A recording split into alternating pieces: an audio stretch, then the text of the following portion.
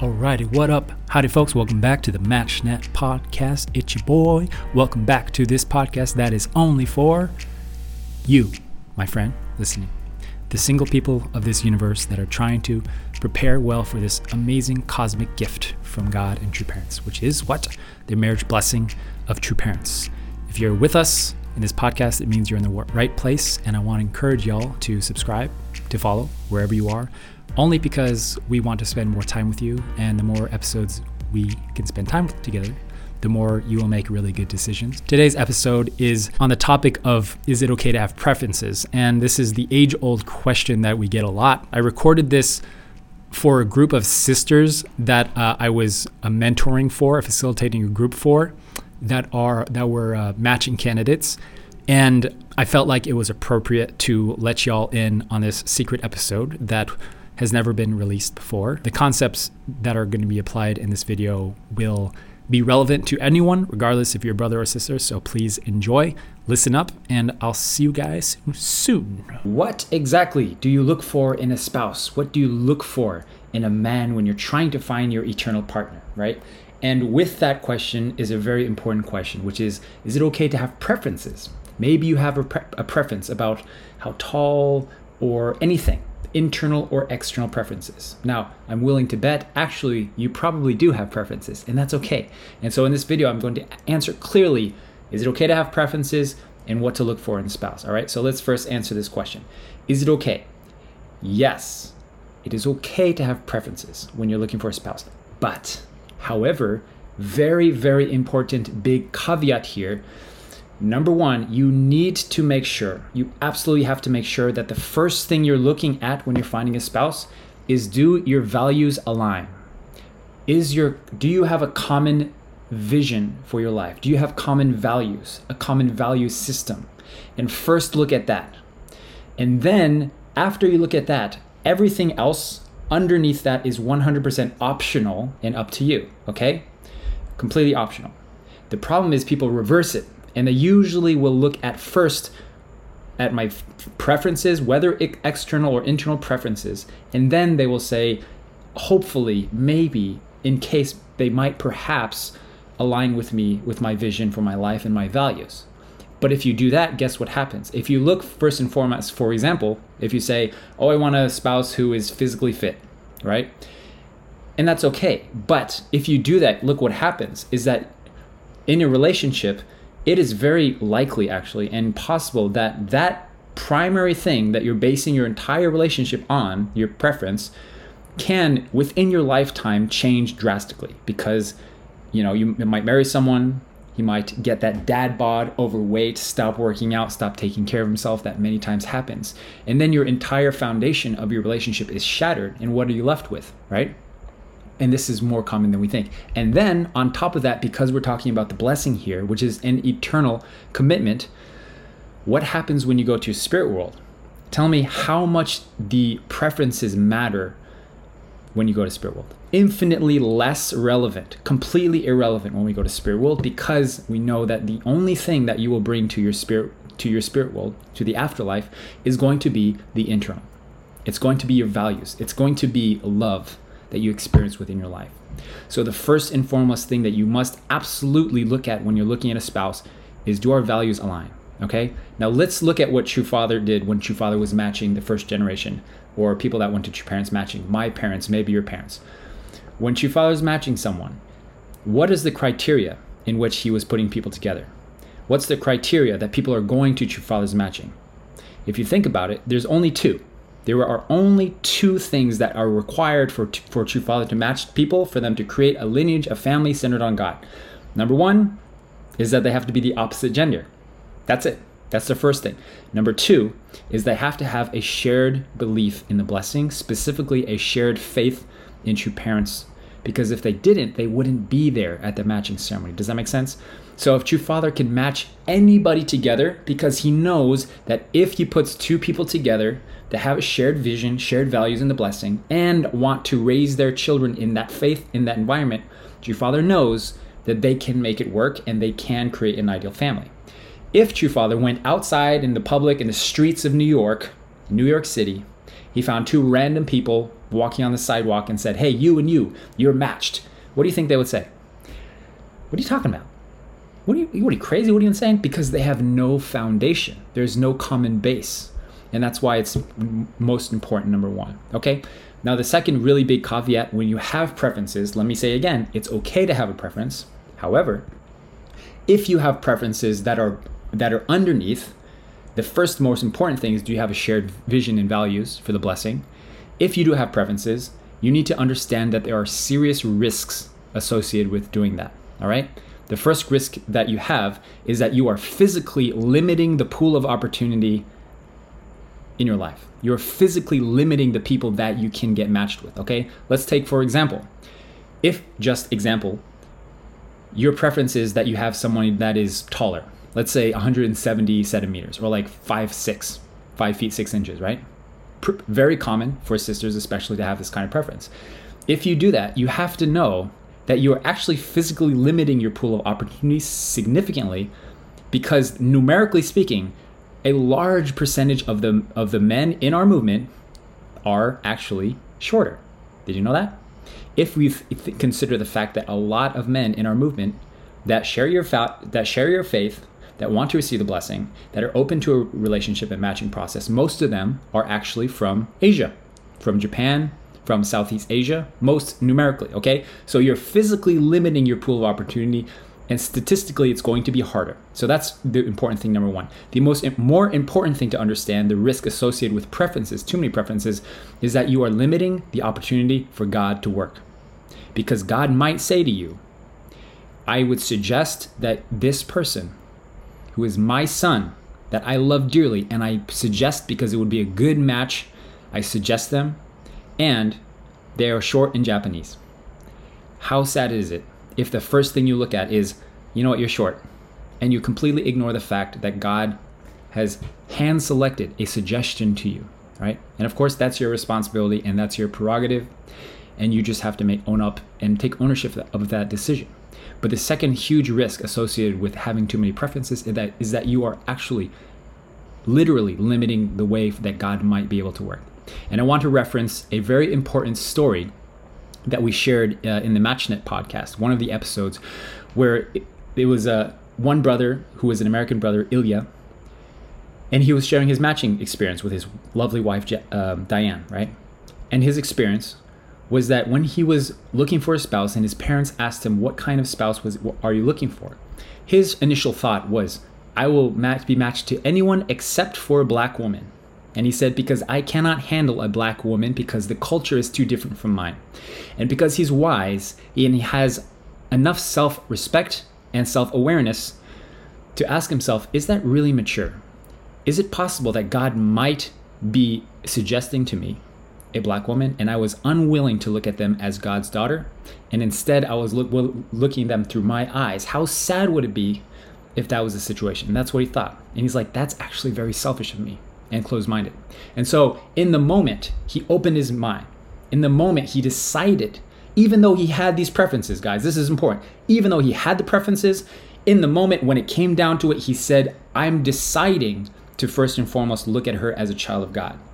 And lo and behold, he was suggested this beautiful black woman named Diane. And God bless him for putting down his filter of what he prefers, because then he was able to see her as a unique child, beautifully unique, uniquely divine in her own right, and a daughter of God. And because he was able to see that in her, he realized, oh, I actually really like this person. I actually think that this would be a good match. Because he's seeing first and foremost individuals as individuals and not through your own lenses, all right? Let me say something that's maybe controversial to hear. It is the most self-centered thing and sinful thing on planet Earth to see people from our own viewpoints, to not see people as God's children. It is incredibly self-centered, incredibly sinful, because in other words, we are looking at them for what they can do for us and not for who they truly are. And let me say again, it is okay to have preferences, but you need to make sure first and foremost that your lens, the filter through which you're looking at every single man, woman, child on planet Earth, is first this is a divinely unique aspect of God's heart, and I might not see it currently. Ilya did not see it initially. I did not see it in my own wife, Hitue, initially. But I might not understand it now, but I'm committed to choosing to see it over time. And that's the decision you need to make. I was asked recently by a brother in our group, how do I actually develop that mindset of looking at everybody as children of God? How do I become like that, right? Well, two ways. Number one, you can work on yourself and see yourself as a child of God. Understand that you are unconditionally loved no matter what. And as you do that, you will naturally try to see everybody as unconditionally loved by God. It's a natural byproduct of seeing yourself. Because if you think God doesn't love you, what are the chances that you're going to think that God loves other people? Zero. But if you know with confidence that you're worthy of God, love and grace of God, then you will know with confidence that everybody is under the same heavenly parent, right? And the second way to develop this mindset and this attitude of everyone is a child of God, everyone is my brother or sister, the second way to do that is just to make decisions when it counts, when it comes to it. When somebody approaches you, when a family approaches you for a matching process, when you approach another family, it's a decision. You may still have preferences, yes. Like Ilya still had preferences for not a black woman, but he was willing to put that down because he had something more important at hand. He had a priority, he had a mission. I want to create God's family. I want to have a God-centered family, and therefore I'm willing to put away my physical preferences because maybe God might have a suggestion that is beyond what I'm seeing right now, and maybe I might be able to see their beauty over time. And that's really what it comes down to, is deciding in the moment that I'm going to do this. It's a decision you make, okay?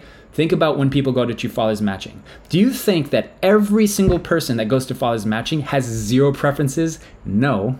I guarantee you people do. Maybe it's deep down, deep-seated. They're not willing to admit it or verbalize it, but I promise you there is, because we're human. But what do? They decide, even though I might have preferences, I'm going to go with faith that there's something that I'm not seeing in every Black, Japanese, Asian, Korean, Italian, Spanish, South American, Brazilian person on this planet, and I'm willing to learn how to love them no matter what. All right? And that's what it takes. It takes that deliberation and strategy to find the person, okay? So, to wrap this up, I want to emphasize this important point. What do you look for in a spouse? It's the ultimate question. Really, there's only two things. Number one, opposite gender. That one's easy. Number two, they have to have a shared belief in mission and value system. Inside the realm of the blessing in our movement, and also inside secular marriage, the recommendation, even in the secular marriage realm, is find somebody that has a shared common mission with you, right? And because we're talking about the blessing, which is an eternal commitment in the context of we want to create long-term, everlasting, eternal blessed families and blessed couples, in that context, what is important is you have a shared vision, a shared value system around the blessing. So specifically, how do you want to raise your kids inside this blessing, all right? What kind of faith do you want to develop as a couple? What is your conviction about about blessed families, about the blessing? What is your conviction about God and spirituality? Talk about these things. And if you're aligned in the most important ways that are actually important and actually matter, if you're aligned in those, you can make it work. And you will be happy. Because no matter what life throws at you, you will be able to make it through it because you have that you're holding on to. All right? I'm going to tell you a quick story that happened very recently with a couple that I've been helping for a while. And I'm going to share this with you because I think it might be helpful and it really highlights some important facts. All right? This couple that I was helping recently have gone through a divorce. All right? 10 years being in a relationship, 10 years being blessed, recently getting divorced. And what I found through this experience is that what happened is at the beginning, they seemed like they were very much on the same page, had the same beliefs, had the same faith, right? But over time, what happened is that the wife lost faith, started listening to a lot of the negative stuff, surrounding herself with negative people, negative friends, losing faith in God, spirituality, saying it's all just BS, and committing herself fully to work and career and making money and the external, the things that don't matter, right? And so this husband is like, what happened? Why is this going on? And when we look back at their relationship, I find out that the wife really didn't have much conviction in the blessing. And she didn't know that. In her defense, she didn't know. Because a lot of the reasons that she received the blessing, and honestly, honest to God, a lot of the reasons a lot of people receive the blessing is not because they have 100% conviction in the blessing, but actually because they're afraid. They're afraid of the alternative. They're afraid of disappointing their parents. They're afraid of disappointing their community. They're afraid of feeling rejected by their faith and by their church community and the people around them if they don't receive this blessing, okay? Now, that might sound far-fetched and out of this world, but it's actually a lot more common than we think. I myself had a little bit of that when I received the blessing, right? And so what happened to this couple is that her entire belief system was not really genuine. It was not conviction in God. It was not conviction in anything. It was really just, I want to do this for my parents because my parents want me to do this. And if I don't, then I don't want to deal with the consequences of upsetting them, disappointing them, and receiving anger, right? Being bestowed all of that stuff. So what she did is just, God bless her. It's a very difficult situation to be in. She didn't really know what she believed in. She wouldn't really, and the couple didn't really talk about that kind of stuff because they were maybe filtered. Their lenses were fogged by a filter of other stuff, infatuation, preferences, career, making money, and vision and that kind of stuff. But it wasn't really together built on something deep. Foundationally, it was not built on something everlasting like the blessing. Okay? Now I'm using this couple as an example because it's very common that if people don't have aligned visions regarding things that are actually, deep and personal and value systems, fundamental value systems, what happens is either they will split or one of the individuals will compromise and go to the other side. And in most cases, in our world, it's easier to go the side of, the blessing is not important to me anymore. I don't want to raise my kids in this environment. Faith is not real. God is not real. Spirituality is not real. Let's listen to a bunch of negative podcasts about our church. Let's listen to all the websites that are bashing our true parents, right? And that's where they will gravitate towards naturally, and they'll stop going to church, etc., right? Let me tell you guys something. True parents came here to give the blessing, right? Wrong. True parents came here to give the blessing to specific people that want to share the blessing with their children and with other people. And it's a different way to think about it because we often think like, oh, true parents came to give the blessing. Yes, but they also came to give the blessing to people, specific people that want to pass this on to their children. And that's why it's so important to have conviction in what this blessing is and a personal understanding of God, true parents, and spirituality, right? Because if two individuals who are in a relationship don't really care about the blessing and they're just doing it, to please people or whatever, what are the chances that they're going to teach their children about the blessing? 0.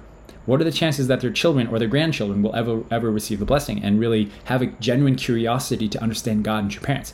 0% chance. There's no chance. So what true parents and what God really actually need is not just 2 people that are committed to the blessing and to each other. They actually need 2 people who are committed to the blessing and committed to raising their children in that environment and to share it with other people. That is what is needed to create lineage.